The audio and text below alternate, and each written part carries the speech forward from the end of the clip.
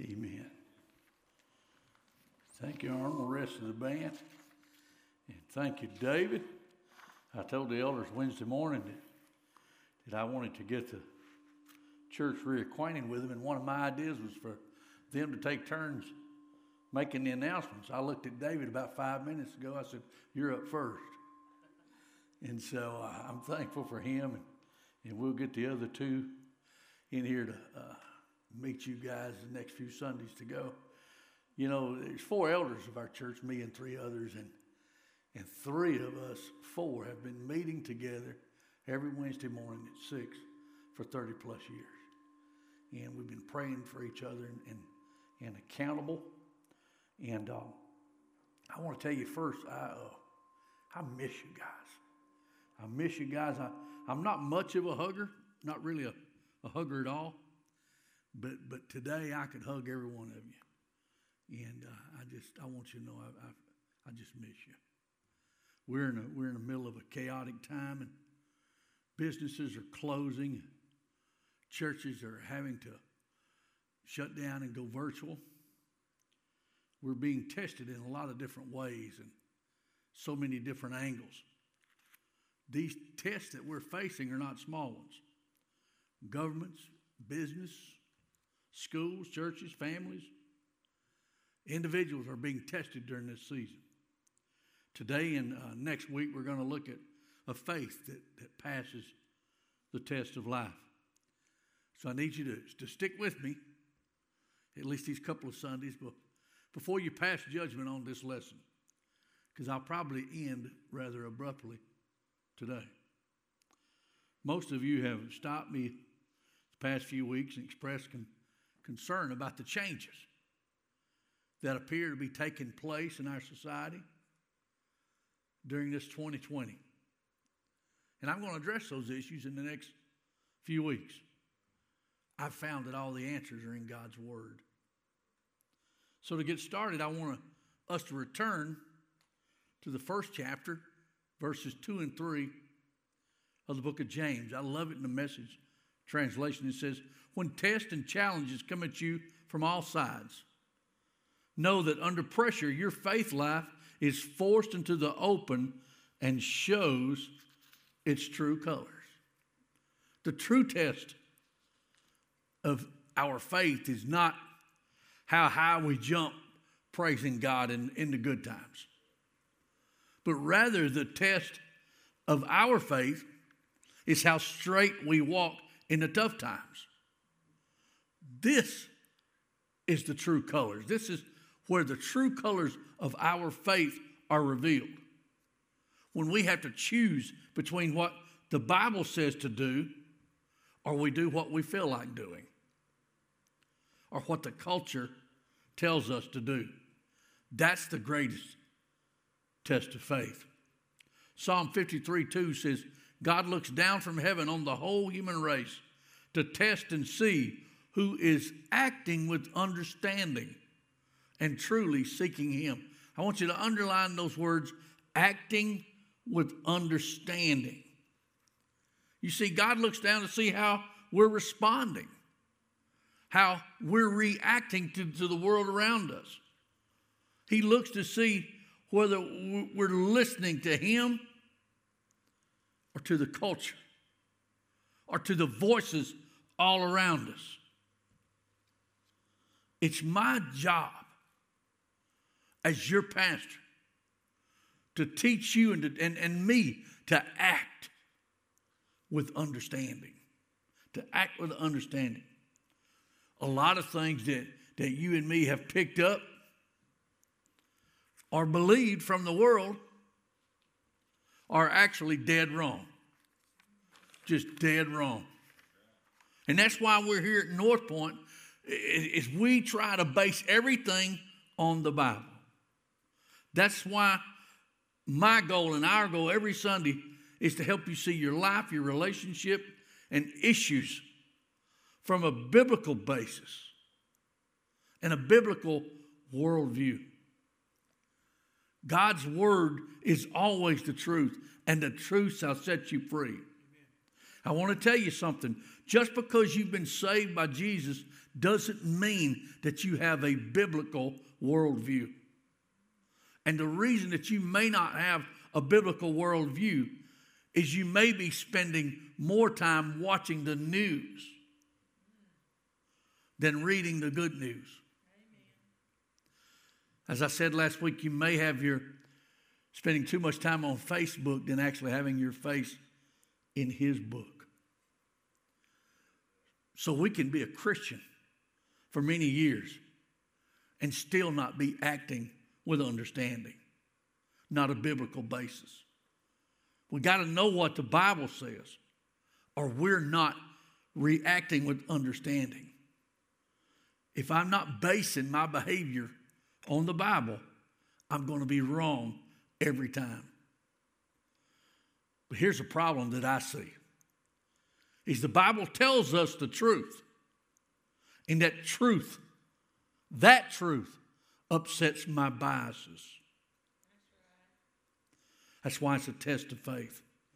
The way that I react to the daily events of the world reveal the true colors of my faith. Not only does God test for circumstances, but we can do a self-test, a self-examination. Yeah, you can test your own faith. 2 Corinthians 13:5 says, examine yourselves to see if your faith is really genuine. Test yourself. So in the next few weeks, I'd like for you to use these messages as a spiritual checkup to examine your faith. But here's what I do know. God can't test your faith with stuff that's already happened. It's over. It's in the past. He can't test your faith with the future either, because it hasn't happened yet. So we got to use current events, what's happening now. God has to use what's happening now in the world right now to test your faith. Capiche? Fortunately for us, we got plenty of current problems. Amen? But God can see just how much we trust him. And God can see just how much we love him. And God can see just how much we obey him when he tells us to do something, and if we act with understanding. God's watching both our actions, our reactions, to see how well we think, to see how well we speak, and to see how well we feel and act like Jesus. So in the days ahead, we're going to look at how Jesus wants us to respond to some current issues that's impacting our lives. We're going to look at several of them. COVID-19, which I call a viral infirmity, an invisible virus. That's the first test we're going to look at. We're going to look at social. We're going to look at financial. We're going to look at racial inequality. We're going to look at political incivility. You put all these together, and it's a giant test of how Christ-like that you really are. And God is watching to see if we think, if we act, if we speak like Jesus Christ in all this test. So today and next Sunday, we're going to look at the first test. If you're filling in your blanks here, it says God is testing our faith through viral infirmity. We're going to be talking about COVID-19, the pandemic. What's a viral infirmity? It's an illness you get from a virus. Well, what makes this COVID-19? You heard David talk about it. David's got this big beard and this long hair. You know why? He ain't been an old barber since March, since it first came out. We call him COVID hair. I have a different name for him every Wednesday morning when we go to the elder meeting. But it's dangerous. It's so dangerous because it's not like the seasonal flu. There's 5 different characteristics that make this a test for you and me. Number 1, it's lethal for some people. Number 2, the second characteristic is it's a novel virus. There's no prior human immunity. There's no vaccine. There's no cure. They're working on one. The third characteristic is many of the folks around the globe that had it are now reporting long-term damage to lungs and heart, brain, and other organs. The fourth characteristic is this: the carriers of the virus spread it while having no symptoms themselves. And they think they're healthy, and they don't want to wear a mask. They just keep spreading it. The fifth characteristic is this: the virus can make a comeback. You can catch it more than once. And these 5 things make it a serious test for this pandemic. Now, the word pandemic is a modern term. In the Bible, they use the word plague. Scripture is filled with stories of plagues or pandemics. Plagues are mentioned over 200 times, thousands of years before science knew anything about germs or viruses. God gives specific instructions on isolating and quarantining certain diseases. Why? God obviously understood germs and viruses. We didn't. All you got to do is go read Leviticus.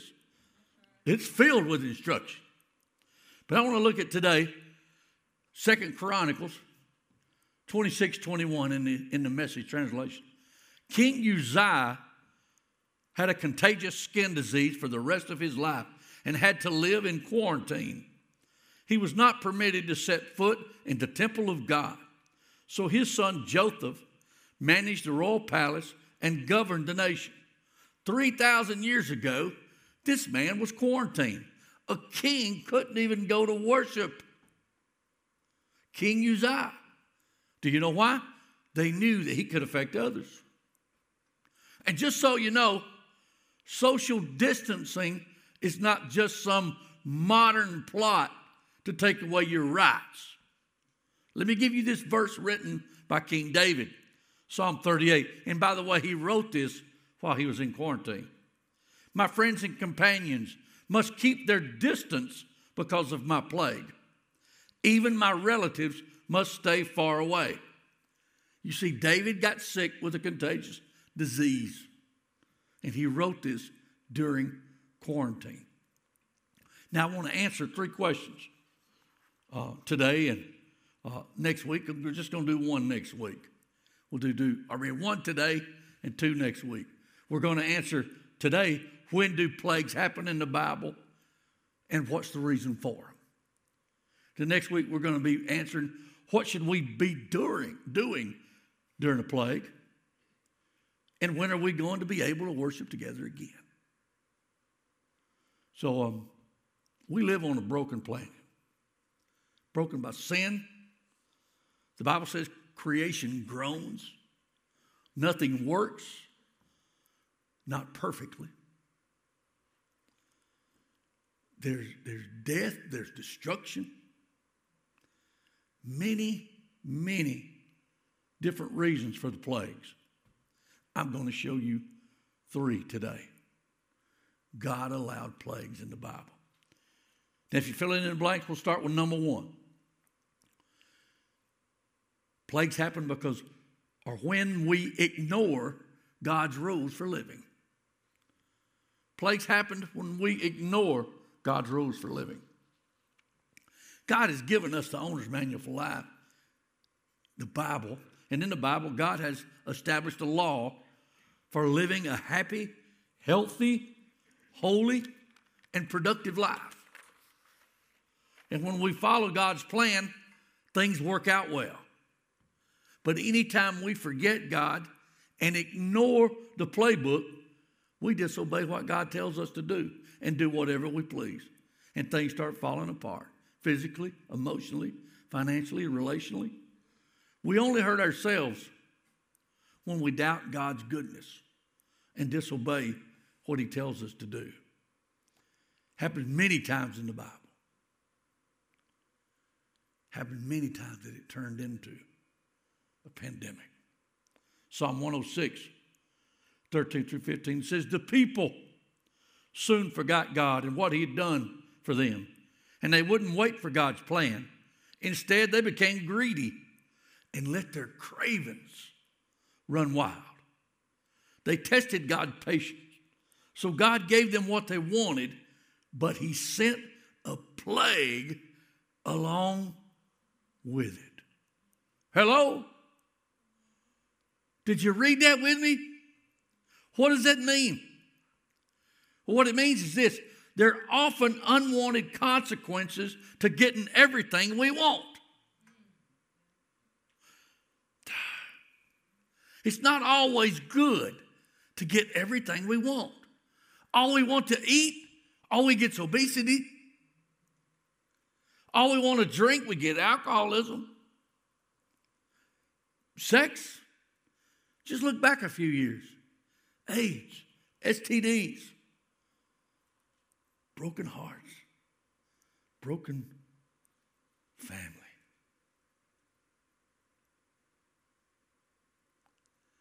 Large part of the people in the hospital are in there caused by their own lifestyle choices. It was in their control. It was in their control. But they ignored the healthy principles in God's word. We think we know better.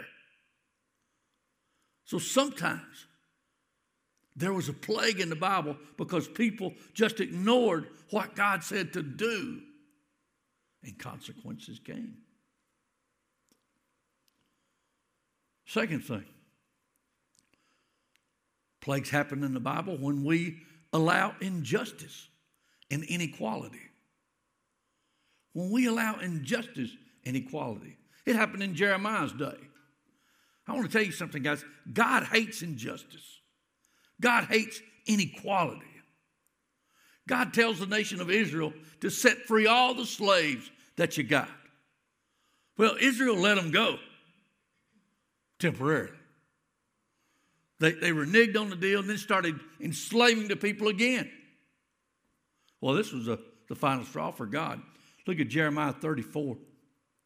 God said, a short time ago, you repented and did what was right. You freed your countrymen who had been slaves. You even made a covenant with me about this in my temple. But now you changed your mind and dishonored me. You've enslaved them again in a new slavery. Therefore, here's what I'm going to do. Since you disobeyed me by not giving freedom to all your countrymen, I'm going to give you some freedom. The freedom to die by war or a plague or a famine. And you will be considered a disgrace by the other nations of the world. Any nation that keeps putting people down, paying them slave wages, will be considered a disgrace. God hates slavery. He hates it when other people aren't treated with dignity. He hates it when other people are deprived of their liberty. After this, God allowed the Babylonian king Nebuchadnezzar to come with his armies and destroy the city of Jerusalem and take most of the citizens for slaves for 70 years.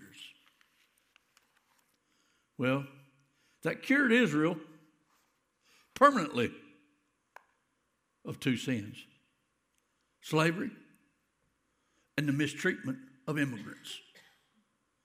God hates injustice and inequality. It was a setup for a plague. The third thing about of when there's plagues in the Bible is this: when leaders sin and disobey God. When leaders sin and disobey God. This often brings a plague on everybody else. When leaders sin. Everyone under their care gets hurt. Whenever we're tempted to sin, Satan always lies to us. That's why he's called the father of lies. Always lies to us. He tells us things like, Jim, nobody will know it. Jim, and if nobody will know it, nobody will get hurt. Satan makes us think that because nobody knows about our secret, private sin, that no one can get hurt. But I got to tell you, while some sins are secret,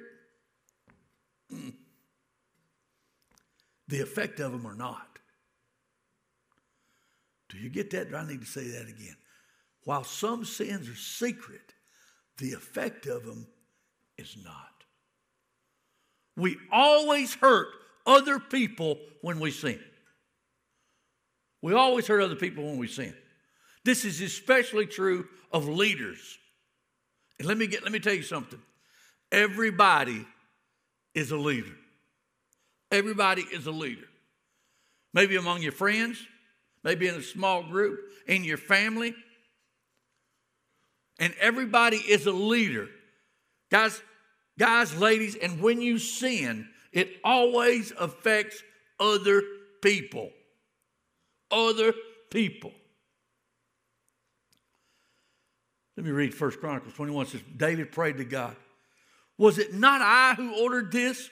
I'm the one who has sinned and done wrong. These people are innocent. What have they done? So, oh my Lord, my God, let your hand fall upon me and my family. But don't let this plague remain on your people. You see, this had happened because David had done something God told him not to do. David pridefully ignored it. He was the leader of a nation, and 70,000 people died in a plague because of one leader's personal sin. And when he finds out, he cries out to the Lord. You see, our own actions can actually bring a plague on other people. We can hurt so many others by not walking in the will of God. You may be aware of some sin that you've committed that has hurt other people. And if God brings that sin to your mind this morning, I beg you and I encourage you to confess it immediately and ask forgiveness. Do you hear me? If that sin is brought to your mind, I encourage you to confess it immediately and ask for forgiveness. Now, I've given you 3 examples of plagues, pandemics. There are many others. But as I close, I want to warn you. I'm your pastor, and I love you. I want to warn you and caution you about presuming that you know the reason why bad things happen, because we don't. You don't. Most of the time, we have no idea why bad things happen to good people, or even bad people for that matter. We don't know the reason behind much of the suffering in this world. It's presumptuous to even guess. Job's friend says, Job, let me tell you why you're sick. Job, we can tell you why you're in this plague, why you lost everything. None of those yahoos was right. And God rebuked them. So don't get busy right now thinking that you know the reason behind someone hurting really bad, because you don't. And also ignore anybody else who arrogantly thinks they know the reason for anyone else who's suffering. Just ignore them, because they don't. Why am I saying this? Because just in the last few days, I've heard a lot of people with lots of authority, actually, say that the pandemic is the judgment of God on America. Well, they're dead wrong. They're absolutely dead wrong. Now, I guess America deserves to be judged by God. He's got reasons to do that. But COVID is not a judgment of God on America. Two reasons. First of all, it's global. It's around the world. It just seems like every time there's a disaster, whether it was Katrina or the California fires, some yahoo starts saying it's a judgment from God. I want to look at 1 Peter 4:17. For when the time of judgment comes, judgment must begin with who? The family of God. Judgment comes with God's own children. What's that mean? He's going to start with the Christians. The judgment's going to start with the Christians, not unbelievers. God's going to not arbitrarily hurt all people. It says he's going to start with the family of God. It begins with us. You know why? Because Christians are the most accountable. We know the better. Christians should be responsible. You and me. We should know better. Is that abrupt enough to end? Next week, we'll start with what should we be doing. Let me pray for y'all. Heavenly Father, Lord, I thank you for this morning. I thank you for these folks that sang and played. I thank you for the commitment of the leadership of this church. Lord, I pray that we continue to teach the biblical view of doing what's right and what's wrong. Not following the world, and that we become leaders in our households and our businesses, doing the right thing of what you would say in your word. Lord, I do pray for your favor on the whole world. May this thing be gone and eradicated. Lord, keep your hand on our church. I pray for the other churches around. Lord, we love you. And it's in the powerful name of Jesus I pray. Amen.